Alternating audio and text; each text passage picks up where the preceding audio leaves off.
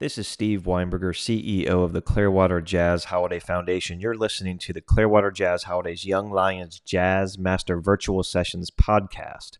I want to extend a personal thank you to Mark Quering and the Delta Delta chapter of Omega Gamma Delta Fraternity for this 2020 podcast episode sponsorship. This is the August 31st, 2020 episode when we welcome Jeff Ruppert back for a topic called Improvisation from the Ground Up.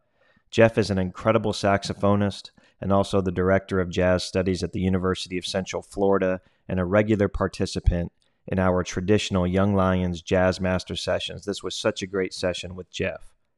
And what can I say about Mark Quering? A long-time dedicated volunteer and important member of our Jazz Force team, special lead operation volunteers who help us run the big festival every year and manage over 1,000 volunteers. And not just the big festival, but also our other annual events. Mark is really special to us, simply the best.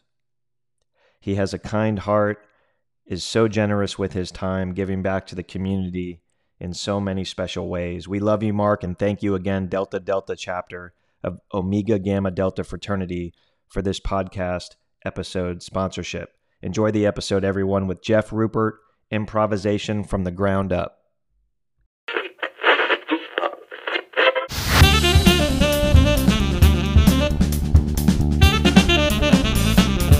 Welcome back, everybody. Clearwater Jazz Holidays Young Lions Jazz Master Virtual Sessions. This is Steve Weinberger, CEO of Clearwater Jazz Holiday Foundation. We are here with Jeff Ruppert, back again for his next topic, Improvisation from the Ground Up. Jeff, welcome.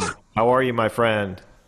I'm great, and it's great to be here and with the Clearwater Jazz Holiday. Always a pleasure, Steve. Thank you so much, Jeff. Everybody's muted that's participating today for the courtesy of the session, but if you have questions, use the chat feature. We'll get those to Jeff, and your feedback is always appreciated. If you have that, send it over to info@clearwaterjazz.com. Check out all these awesome resources online. Our education and outreach page is the best start. You'll see all the upcoming sessions, and then we have this wonderful studio resource of recorded archived material, and we have a new podcast. So if you like to listen, that's what you do. Go to the podcast, check out all these sessions, all these amazing musicians and educators that are participating, like Mr. Ruppert. Let me tell you something about Jeff, and I'm going to turn it over to him. He is a saxophonist, composer, record producer, recording artist. He's a trustee chair, Pegasus professor, and director of jazz studies at the University of Central Florida.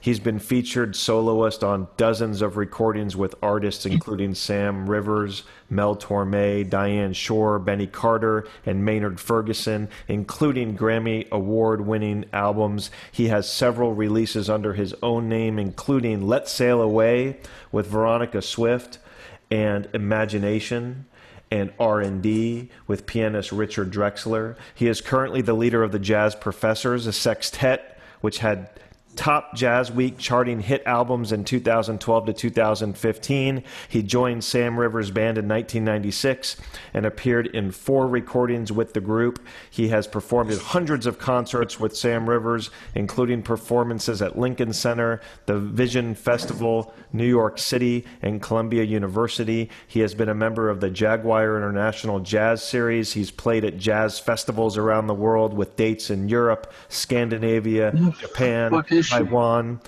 Israel, South America, Australia, and New Zealand. He was just talking to me about some new projects that he has coming up, which sound very exciting. We're really looking forward to hearing and seeing more.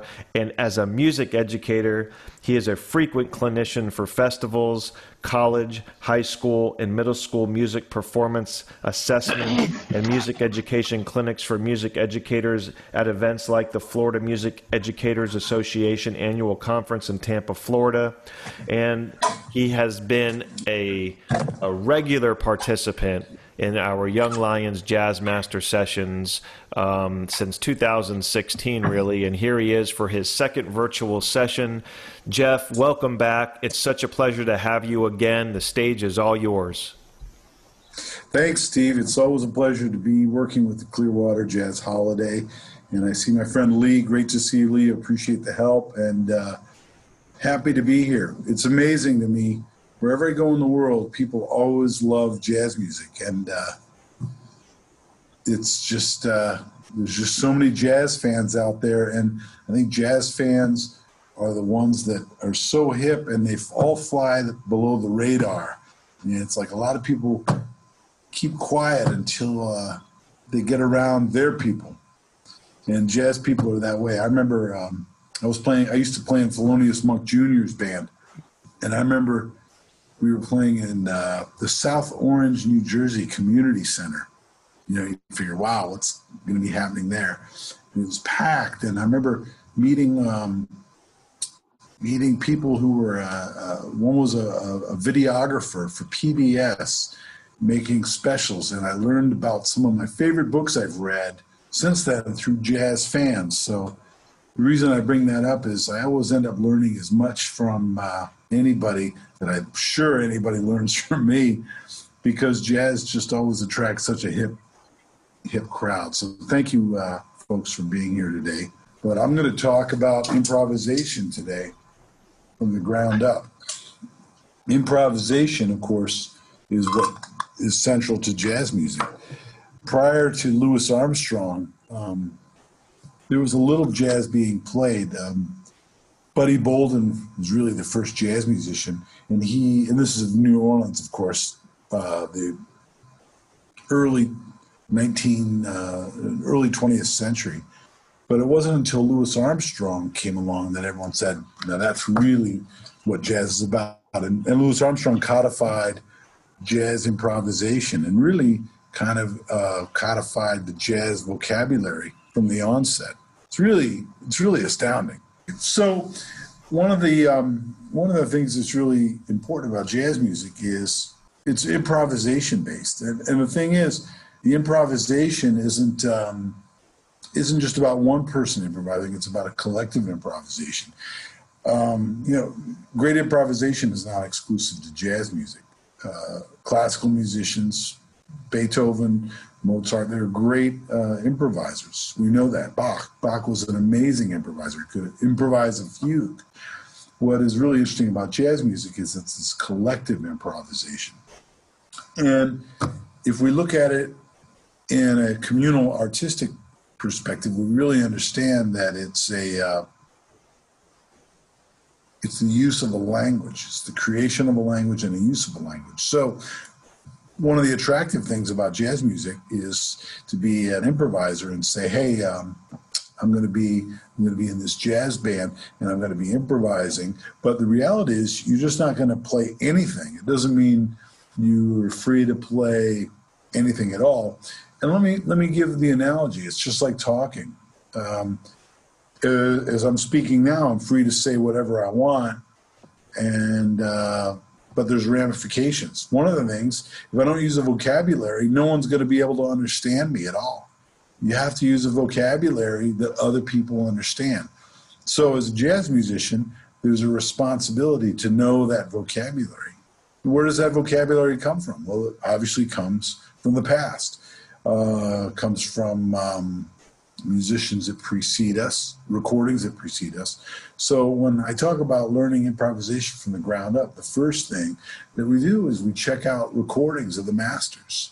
We can go all the way back to Louis Armstrong, but there's even more current recordings, relatively speaking, that are really important. One of the first forms we want to look at is the blues.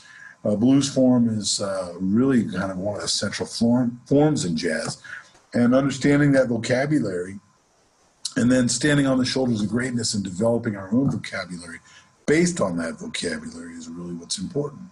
And this is nothing new for us now. If you listen to Miles Davis was a huge fan of Dizzy Gillespie's. And also, he was a huge fan of Charlie Christian's. And this is really important because Charlie Christian did not play the trumpet. Charlie Christian played the guitar. But Miles said, man, he was really the first guy he heard that was really improvising at a deep level on music, not just the A sections of tunes, but the bridges, everything. So that's a window into learning right there. Like, hey, you don't need to only study trumpet players if you're trying to get good at improvisation and you play trumpet. You go to whoever's playing the best stuff. That's what you do. And that's what Miles did. One of the saxophonists that is great for players to study, especially from the ground up, is Hank Mobley. Hank was originally from Philadelphia. Well, he's coming out of the style of Gene Ammons, who came right before him, and then most off of Lester Young. Great trombone player that is great to check out is Curtis Fuller, who's from Detroit. And these guys, their vocabulary is very simple, but yet very hip. We have to remember that improvising and being a musician is like being an artist. The goal, if you and I went to an art gallery, the goal is not to use as much paint as possible. The goal can be varied, of course, from artist to artist, but it's not a sport. When you go to a basketball game, the team that scores the most points wins. In jazz music or art, the person that uses the most paint or the musician that plays the most note does not win. It's not the way it works. And that's something we need to keep in mind, that music, while you have to learn an instrument, and that's a very serious endeavor, is still an art form. And ultimately, what you're trying to do is convey your inner feelings. As a jazz musician, we're in a very unique setting. In classical music, you could be having a great day, and if you play in the Chicago Symphony and you're going to go play some Mahler, well, you might be playing some very depressing music. I mean, not all Mahler is depressing. That's not my intention of that statement. My intention is that you cannot control the music if you're playing classical music. If you play in a great rock band, if you're, Steve Lukather or whoever in Toto, and you're going to go play Rosanna, you might not care about Rosanna. You might, Rosanna was about a girl who, that came and went. But now you might be married or happily single, whatever. My point is that if you're playing rock music or you're playing classical music, your personal feelings at the point when you play a piece have nothing to do with the music. It's about delivering the music. As a jazz musician, what's so hip about it is you're bringing yourself to the table. So when I play some blues, well, I can play some blues and be happy or sad, because the blues is not just sad. The blues is can be a cathartic experience. And a good example of that is if anyone's a fan of Billie Holiday or a fan of Ella Fitzgerald. They both sing the blues in varying ways. When Billie Holiday sings Fine and Mellow, she's pretty hip, she's slick, she's not sad. So it's not always about being sad when you're playing the blues. And like psychologists will say, to move forward, a lot of times you need to have a cathartic experience and actually go through something. So the blues is a vehicle to go through the blues itself. Very profound, very hip, but also very guttural and very simple at the same time. Are we making sense? Are we okay, Lee? Is that cool? Yeah. So, the playing the blues, listening to the blues are, they're multifaceted. So that's a great vehicle to check out some music, but also ultimately what we're going to do as jazz musicians is create this vocabulary, but then express ourselves. And that's not too crazy. If you think about it, how did you learn how to speak? Any of you? Did you guys go to English class when you were 6 months old? I don't think so. You heard your brothers and sisters, your moms and dads, your guardians, whoever. You heard people talking on the radio, on television. You absorb this information, and then you start to put words together. I remember I have a 7-year-old and a 14-year-old. I remember very well when they were little, they would say things in different ways. My oldest son, when he started talking, he would just say words like blue, or dad or mom, not sentences, just things, trying to express himself and also say things that he heard. My youngest son, totally different. He didn't talk until I think he was like 2. And we started to worry, and the doctor said, "Oh, don't worry, he's fine." One day he just said, no, this is his first words. He goes, look, a blue tractor. And we're like, wow. He waited until he put a whole sentence together to ever utter a word. But that's him. He's that kind of guy. My older son, he's just going to try this, try that. That's the same way we learn how to improvise. We don't make up our own vocabulary. If you make up your own vocabulary when you were a kid talking, no one would ever understand you. And the purpose of vocabulary is to communicate with one another. So when we use the term jazz vocabulary, we really mean that in the deepest sense of the definition of what vocabulary is about. So with that being said, I'm going to show you some scales and things. We'll get to that, and I'll post that so you guys have that as a resource. But if I just show you some scales, that's really not going to tell you anything about how to communicate. That would be kind of like me going, or anybody going to some children, here's a dictionary, go learn all the words and then come back to me and we're going to have a hang and talk. It doesn't work that way, does it? We start talking to one another. If any of you took a foreign language in high school or maybe middle school or college, what happens that first day of class? You walk in and the teacher is speaking the language and you're like, what am I doing here? I have no idea what they're saying. And they just keep going. And all of a sudden you start picking up a word here or there. And that's how it grows. You know, if I play.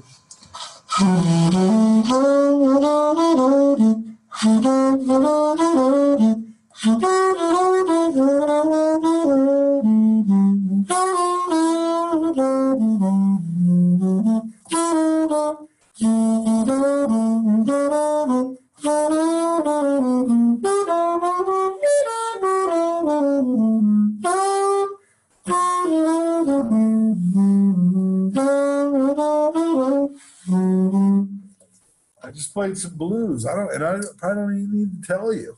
It was bluesy. Hopefully you could relate to that. But everything I played is nothing that I invented, but yet it was me. And here's what I mean. When I'm using the words I'm using right now, no one's copyrighted those words. You can't copyright words like that and lay ownership to it. I'm using words and putting them together to make my own sentence, my own expression. And not only am I using the notes, but it's how I'm using the notes. I can play the same notes a million different ways. That's one way. A little bit different feeling, right? Another way to play it. So not only are the notes important, or the licks, or whatever you want to call them, important, but the way you play it's important. I said this before, but you know, a lot of communication is nonverbal. If you and I are talking and you know me really well, and you say, "Hey Jeff, how you doing?" I could say the word "fine" a bunch of different ways, and you could take it a different way. I could say, "Hey Jeff, how you doing?" I go, "Fine." You say, "Hey Jeff, how you doing?" "Fine." Yeah, it didn't sound like I was fine, did it? It sounded like I was just kind of going through the motions. That's the way jazz improvisation is. Let me stop talking and let's listen to a master improviser, someone that we can all, I think, wrap our brains around. This is someone many of you probably haven't heard of. It's Curtis Fuller. I mentioned him a minute ago. This is his blues improvisation on a song called Hughore. I'm going to have to skip around to get to his solo, but let's listen to his solo. Hang on. This is Hughore. I'm going to share the screen. Here it is. Okay, so what I'm going to do is I'm going to let the melody play, what we call in jazz the head. I'm going to let it play it's two choruses of that. Then I'm going to skip Hank Mobley's solo, the tenor player, and go to Curtis Fuller's solo. Hang on. Here we go.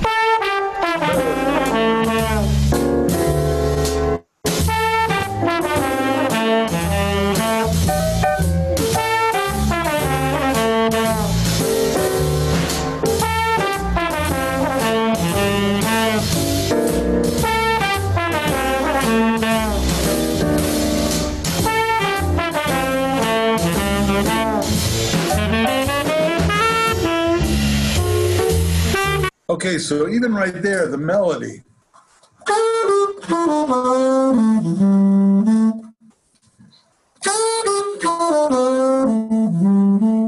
Man, I can use that. That's vocabulary. That's already mine. And what did I learn from by picking it up off the recording? Now, imagine that was written out and I had to read it. I would go.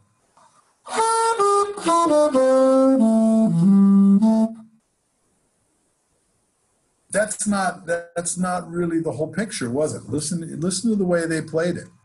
Listen to it.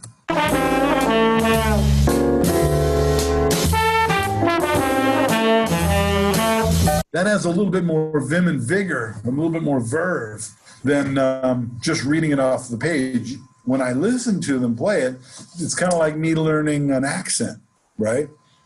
Like, there's a Boston accent, a Philly accent, a New York accent, a Southern accent, and within that, a bunch of different accents. So the way someone phrases something is very important. I think they played it.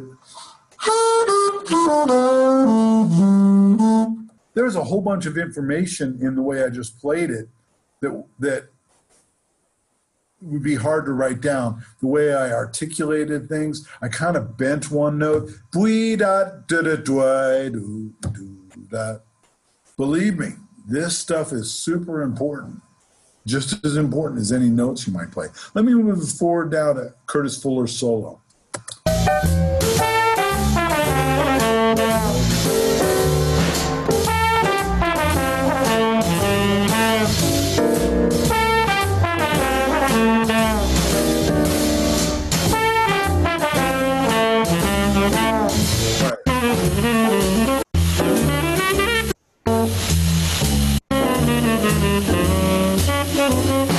Now, you're going to have to take my word for this. We might, if we have time, go back to the beginning. Hank Mobley plays about 10 beautiful choruses on his saxophone. He can play a lot of notes, too.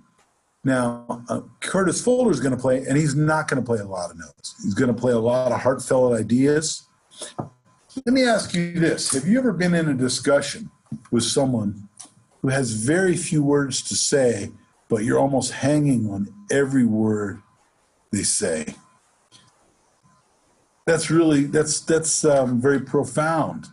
And jazz improvisation is really that way. Sometimes when you play a lot of notes, it's kind of like talking a lot. Sometimes it can go in one ear and out the other.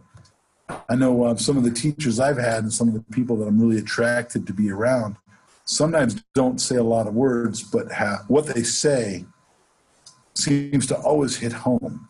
That's the way this solo is. Let's check out a little bit of Curtis Fuller.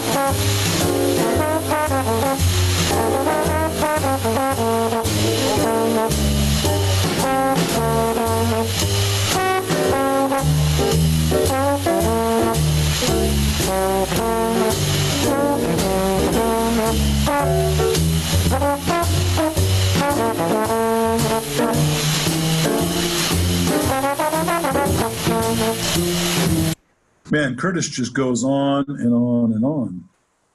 If you notice, He's not playing really long, stretched out phrases, but they're really poised well.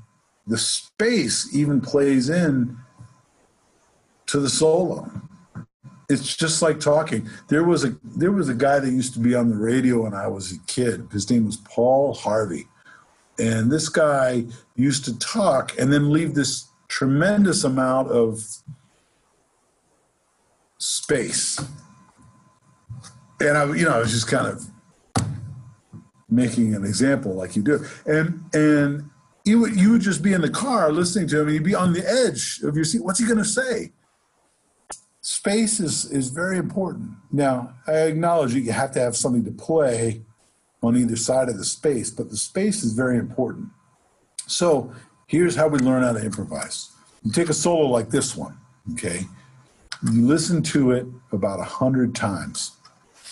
Really concentrate on listening over and over again.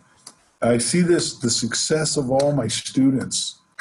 The ones that are the most successful are the ones who spend a lot of time listening, and listening critically, not listening while they're making dinner or listening while they're doing something else, but really just listening and learning solos. So what you do is take this solo, maybe take a chorus, which is 12 bars.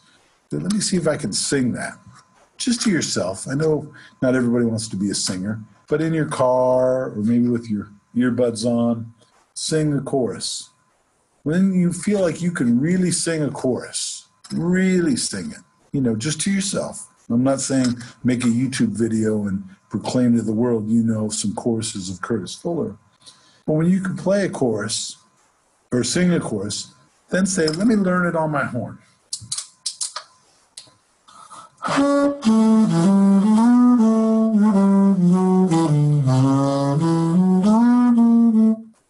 Maybe you can't even learn that much at once. Maybe just go.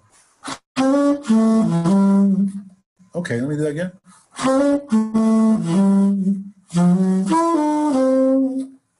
In other words, I'm taking it just a couple notes at a time. But if you've listened to it 5, 6, or 100 times, you're going to be able to play it on your instrument much quicker if you've listened to it a bunch before. Now, what am I learning when I'm learning those notes? Am I just learning the notes?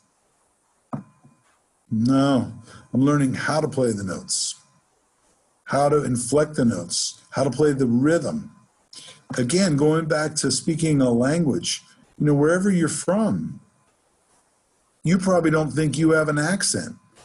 But if you go somewhere else, someone's going to think, man, this guy has an accent or this lady has an accent. Did you consciously learn an accent? I don't think so. I think you unconsciously developed an accent. I can tell, I think because I'm a musician, I'm sensitive to accents, to some anyway. Like I can tell when someone is from Philadelphia or maybe Baltimore. It's really kind of close too. Those cities aren't that far apart. Or I can definitely tell if someone's from North Jersey or South Jersey. And I can definitely tell if someone's from New York. Generally, if they're from the Bronx or Brooklyn.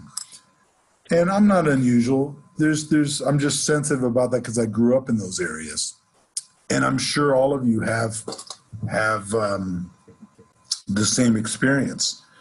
I'm always intrigued when I go to Boston or Cape Cod at how differently people speak there, even though we're all speaking the same language. So those inflections you pick up in language are the same inflections we want to pick up in solos like this Curtis Fuller solo. First thing you can do to learn jazz vocabulary is learn good solos. The other thing is to learn your instrument really well. If you're trying to get good, make sure you have a really good private teacher.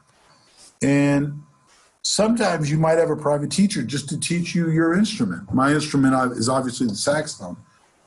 If you play trumpet, you might want to have a teacher who just teaches you trumpet. And you might study improvisation with someone else. It's not unusual. I teach a lot of different people how to improvise. I don't teach just saxophone players. I teach trombones, trumpets, guitar, bass, you name it. So when you're hunting out someone to study with, don't feel as though it has to be someone just on your instrument. You need to learn your instrument. Again, that might be with a certain teacher, and your improvisation might be with another teacher. So the first thing is to really have an understanding of listening to some really important solos and then trying to emulate that.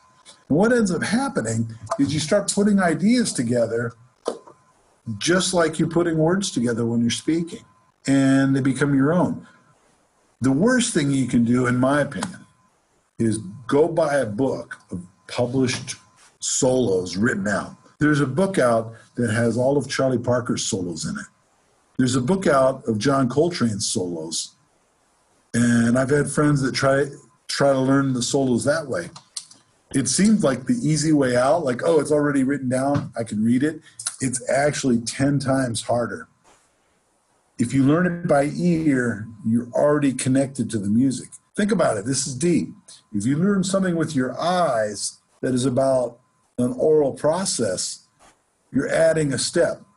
You're adding a visual process to an oral process. If you learn it by ear, you're developing your ear and you're learning directly with your ear, and your brain is connected from your ear to making the sound. We call that an oral approach. You hear it and then you reproduce what you hear. The funny thing about that is you'll remember stuff a lot better too. If you write down solos or you read solos, you're missing all the nuance we talked about. Again, it's like saying, I'm going to learn how to speak French. Let me pick up some French literature.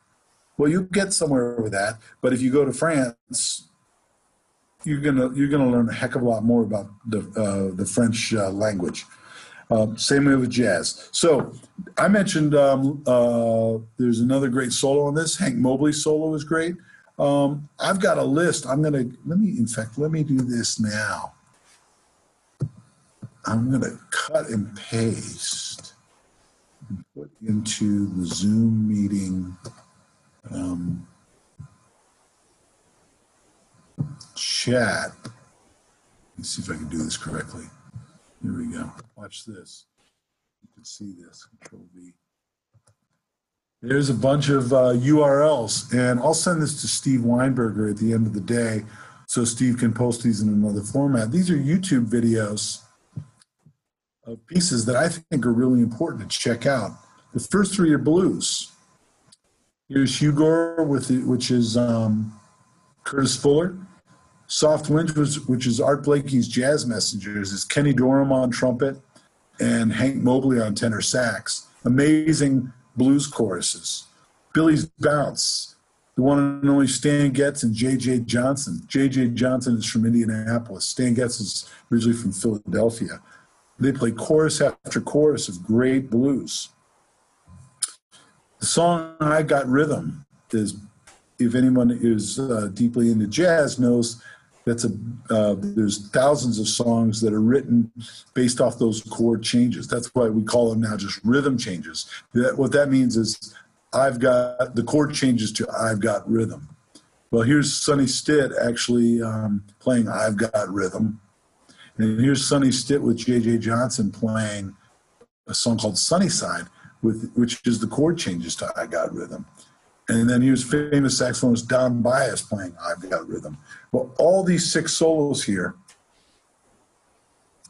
they're attainable. If you did it in this order, even that I wrote it in, Hugo first, Soft Winds, Billy's Bounce, Sunnyside, I Got Rhythm, and this I Got Rhythm, you'd be golden.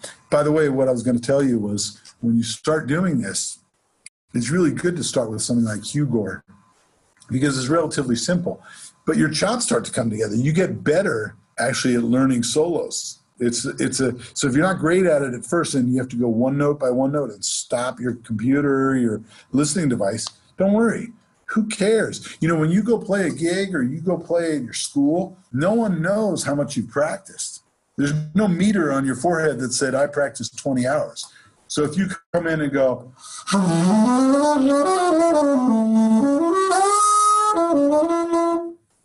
and someone of your friends go like, man, what was that? You know, some blues. You know, you don't have to lead on how long you spent working on something. You work on stuff because you love it, and you know that if you invest your time in it, the long-term gains are going to be there. That's especially kids who are serious about jazz.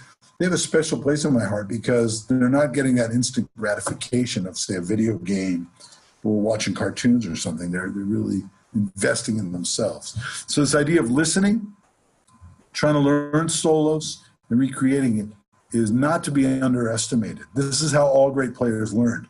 There's a great video of the great piano player, Jimmy Rolls. Jimmy's bad. And they were talking about Lester Young, and he got really serious. He's like in his late 70s.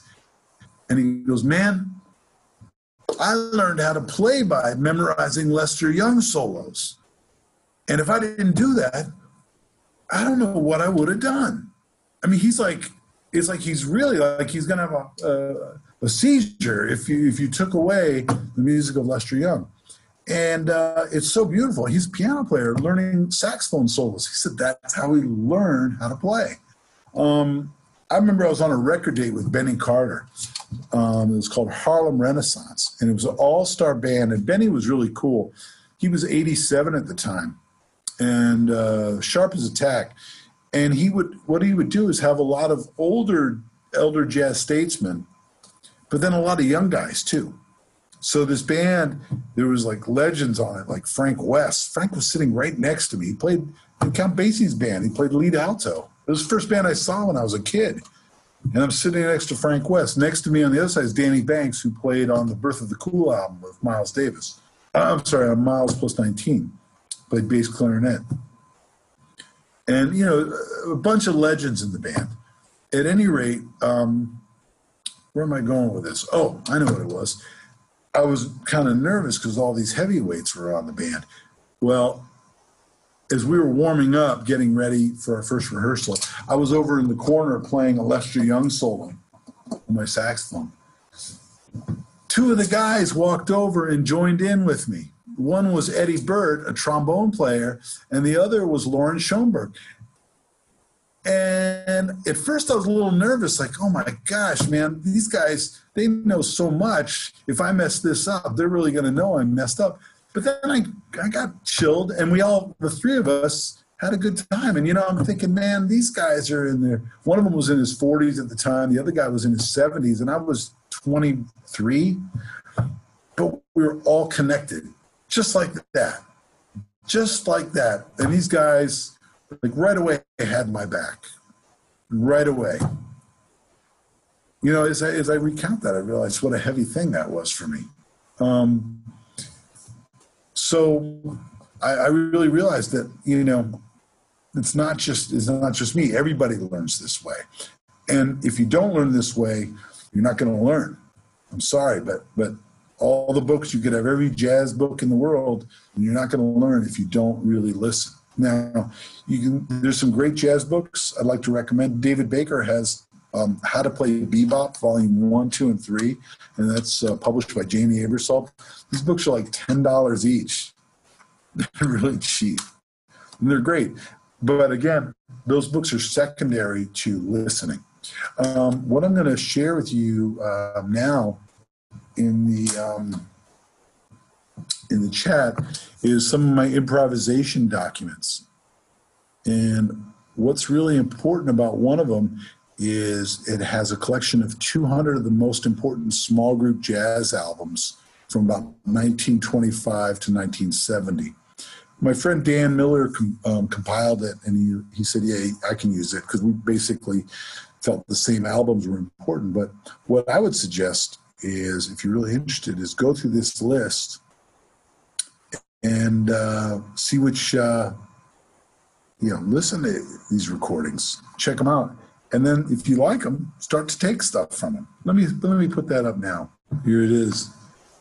200 essential small group recordings of 1925 to 1975. So when I was a kid, if I wanted to listen to these records, I would have to go to the library and listen to them if I was lucky enough. Now, you guys on your cell phones or iPads or computers, You could listen to every one of these recordings right now if you wanted to. There's Louis Armstrong, Bix Beiderbecke, Art Tatum, Jelly Roll Morton, Coleman Hawkins, Lester Young, Benny Goodman. This list goes on all the way up through the bebop era. There's Fats Navarro, Clifford Brown, Bill Evans, Kenny Dorham, Charles Mingus. This is a great list. Yep, all the way up through Oscar Pettiford. So I would encourage you all to check this list out and listen to those recordings. The thing that's going to happen is if you're here, you're checking this out after we've recorded it and it's uploaded to the Clearwater Jazz Holiday website. You love jazz. You don't need to be prodded to listen. So you listen and you start to pick apart solos. And also, sometimes you don't want to learn a whole solo. That's okay. You might just like one lick or 3 or 4 licks. You can learn those. Those are okay. But that's a great way to get started. Now, the other documents I uploaded here, the Foundations for the Improvising Musician. Let me pull that one up. Let's see if I still have that up here. Let me pull it up again. Give me just a second, please. Take me a second. Here we go. There we go. Now I can share it.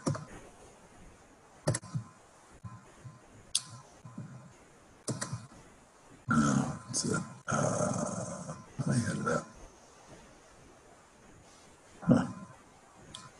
Give me another second. I could have sworn. That is there. I see it. There you go. Foundations for the Improvising Musician. What I talk about in this document, first and foremost, is the feel of the eighth note. The eighth note is the basic rhythm we use in jazz. Lee Konitz was a great saxophone player. He used to play with Miles Davis. And we were standing in line at the airport waiting to get on a plane. And someone said to Lee, "What do you do for a living?" They saw him with his saxophone case. And he turned to them he was kind of a wiseacre. He says, "I pretty much play eighth notes for a living." And what that meant is he's using, in music, we have eighth notes. Like they're here, in example 2, I have this bebop major scale.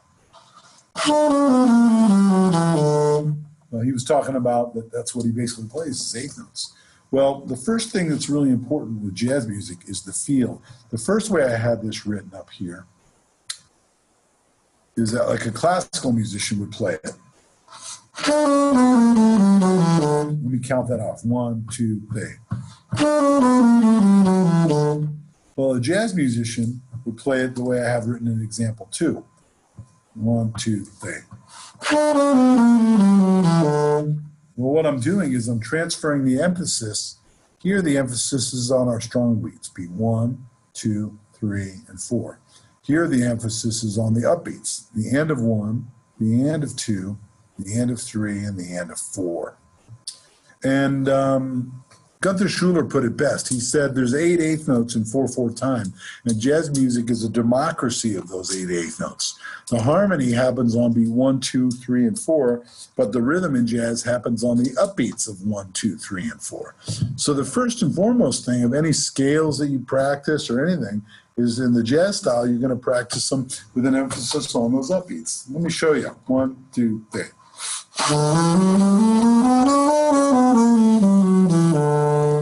That's playing the bebop major scale with the accent of the upbeats. Let me contrast that with if I was going to play it more of a classical style. 2, 3.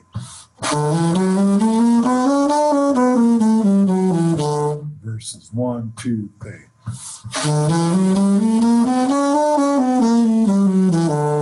The only difference really is that in the jazz way, I'm emphasizing the upbeat, not the downbeat. Duke Ellington always said it's too aggressive to emphasize the downbeat, emphasize the upbeat. He was really hip. He could say stuff that was so cool and still be conveying a message. Now, if you notice, if you play music, I'm playing this bebop major scale. You wonder, what the heck is that? Well, one of the big lies in music is that we need to learn our scales, like major scales, and that's how you improvise. There's no truth to that at all. You don't improvise with the major scale. You add half steps to a major scale. You might add intervals to a major scale. I don't think of a lot of solos that I know that someone just uses a major scale. And this is what we call a bebop major scale.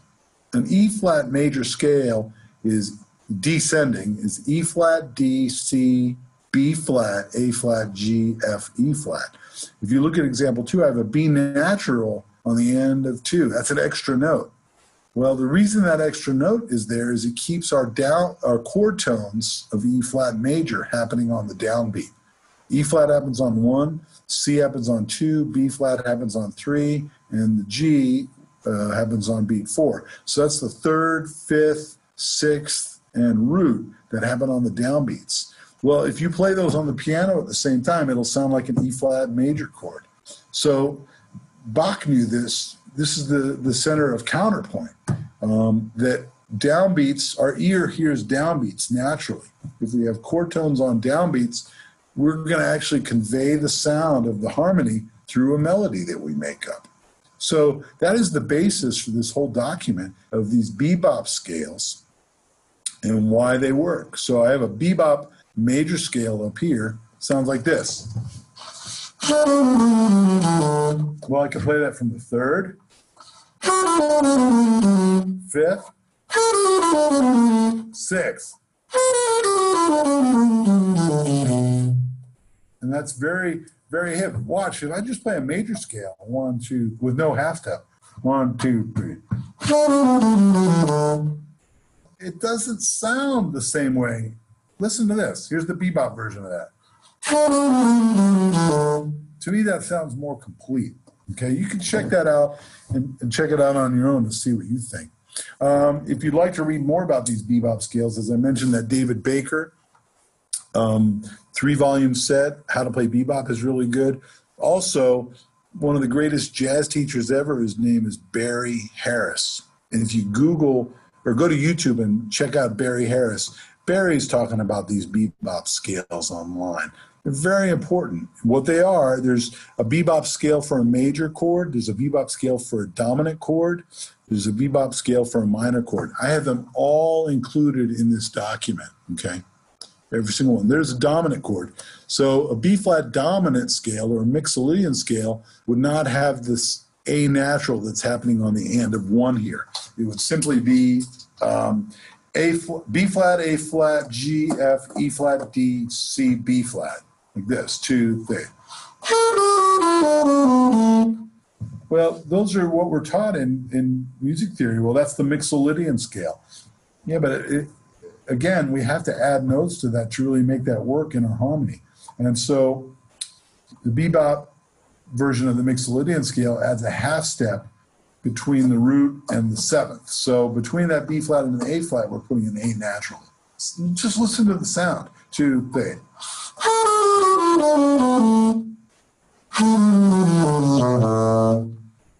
Sounds a lot better than just the regular Mixolydian scale. Check it out. Here's the Mixolydian scale.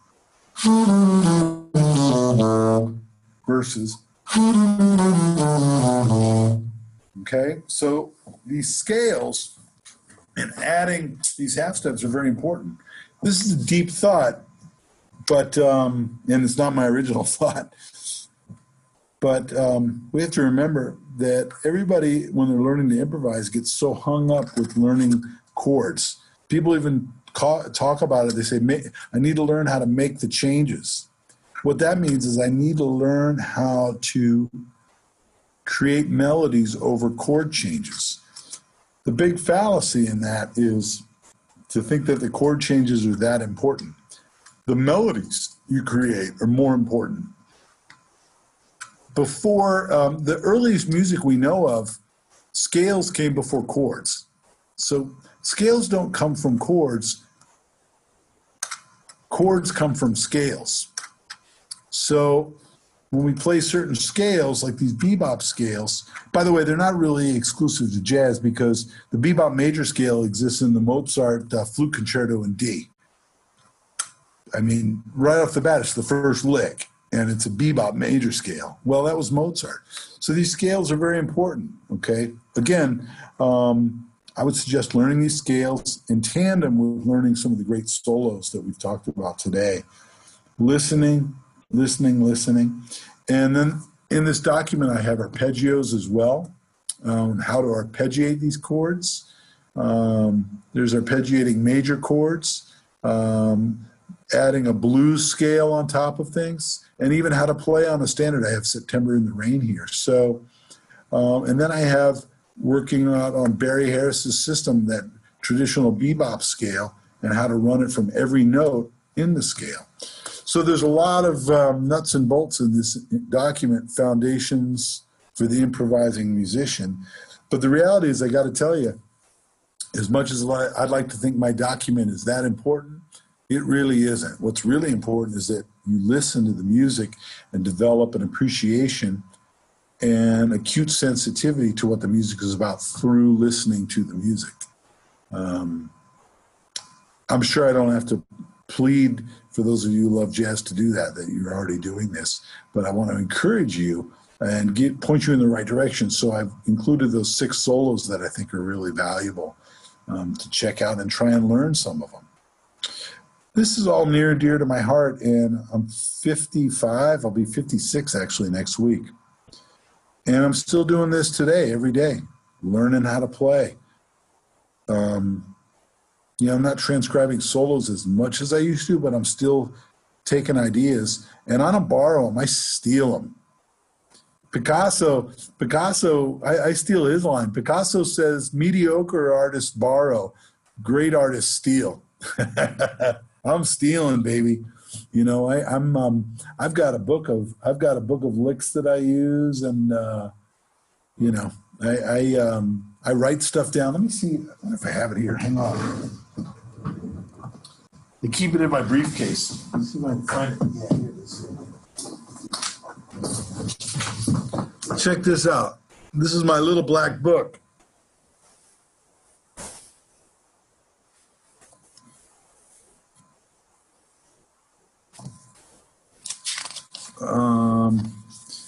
The very first page, here's a lick I stole from George Garzone on his recording of Nature Boy. I wrote it down. Now, let me show you a fun one. I'll show you the way I do it. Here, let me find one. You'll see what I mean. That I'm not just saying something to make you, give you busy work. So here's just a couple bars from a George Coleman solo on a song called Cut Plug. You can find it on YouTube if you want. It's a nice blues with Chet Baker. Now there's the original lick. Now watch this. On page, this is my little notebook. Let's see if I can find it. Yeah, here it is. So that was his original idea, right? Look here. It says, I think you can read it, reinvention of the George Coleman lick. So what I did was I changed some notes around and made it my own. So this is how we learn how to improvise. Man, and I thought it was just me. My friend Eric Alexander, we talked, that's exactly how he does it too. I'll take someone's idea and then morph it into my own idea. That's called standing on the shoulders of greatness. And once I changed George Coleman's lick a couple notes here or there, it's my lick now. No one says, oh, you're stealing the George Coleman lick. Now, and I learned this from studying counterpoint. You could do it backwards. That's called retrograde. That Bach used to do that. And then you could flip an idea upside down. That's called inversion. So I might take an idea and flip it upside down. I might take an idea, flip it upside down, and run it backwards. That's called retrograde inversion. That's a classical composition technique. By the way, jazz musicians get a lot of their harmony from classical music. It's nothing new. Big Spiderbeck was into Ravel and Debussy. Charlie Parker loves Stravinsky. His favorite piece was The Rite of Spring. Now, it doesn't mean to say that jazz doesn't contribute a lot of harmony too, but musicians are smart. Good musicians, they're going to take from anybody. They don't care what style of music they play, or they don't care anything about them. If it's good music, they're going to take it. Okay. So anyway, this is how we learn. Stand on the shoulders of greatness. So check out some of those recordings. Start working on your bebop scales. If you need help with that, you can always email me, jeffrupert@ucf.edu. And Steve Weinberger have all these resources, and I think he's going to put them up on your website. But this is always a pleasure. This music is near and dear to my heart. It embodies the American spirit, and anybody from anywhere in the world can play jazz, but this is our music. So I appreciate the Clearwater Jazz Holiday very much. Thank you very much, folks, for having me. It's always a pleasure, and I hope we do this again sometime. And until then, I want to wish you all a good afternoon, and keep on listening and learning. And, one of my favorite sayings that a friend of mine always says is, be yourself and show your style. Another beautiful. That's what it's about. That's beautiful, Jeff. Another wonderful session. Thank you so much for being part of these. It's just always so great to just kind of pause and think about everything that we're doing and think about this great music. And you're so passionate and dedicated to it, and it's just amazing to have you on board with us. So thank you for all that you're doing and investing your time and talents in this program. And for everybody out there that enjoying these and continue watching, thank you too for your support. Thanks for all the sponsors that have continued to contribute and expand the reach of what we're doing. Specifically, I'd like to shout out to our friends at the Al Downing Tampa Bay Jazz Association and Blue Water Wealth Management at Steward Partners, who have been sponsoring the studio resource with all these wonderful videos. This video from today will be up there shortly, in addition to the materials that Jeff provides me, so you'll be able to access this again. And MarineMax Clearwater for sponsoring the podcast series. I think we're up to over almost 1,100 plays in a very short time on the podcast, which is super cool. And we've got the Stop Time series with Frank Williams as part of that now. So you have your small doses, your daily doses of jazz history. It's just great. So, Jeff, until we meet again, I hope it's more sooner than later. And everybody else out there, stay safe, be well, and keep playing. We'll see you soon. Thanks so much. See you.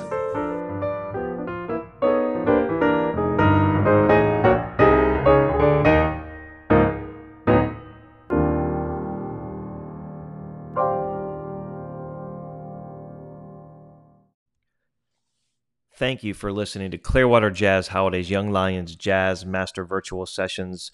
Thank you to our friends at MarineMax Clearwater for helping to present this podcast series. To learn more about the Clearwater Jazz Holiday Annual Festival tradition, other special events throughout the year, and our year-round education and outreach, please visit clearwaterjazz.com.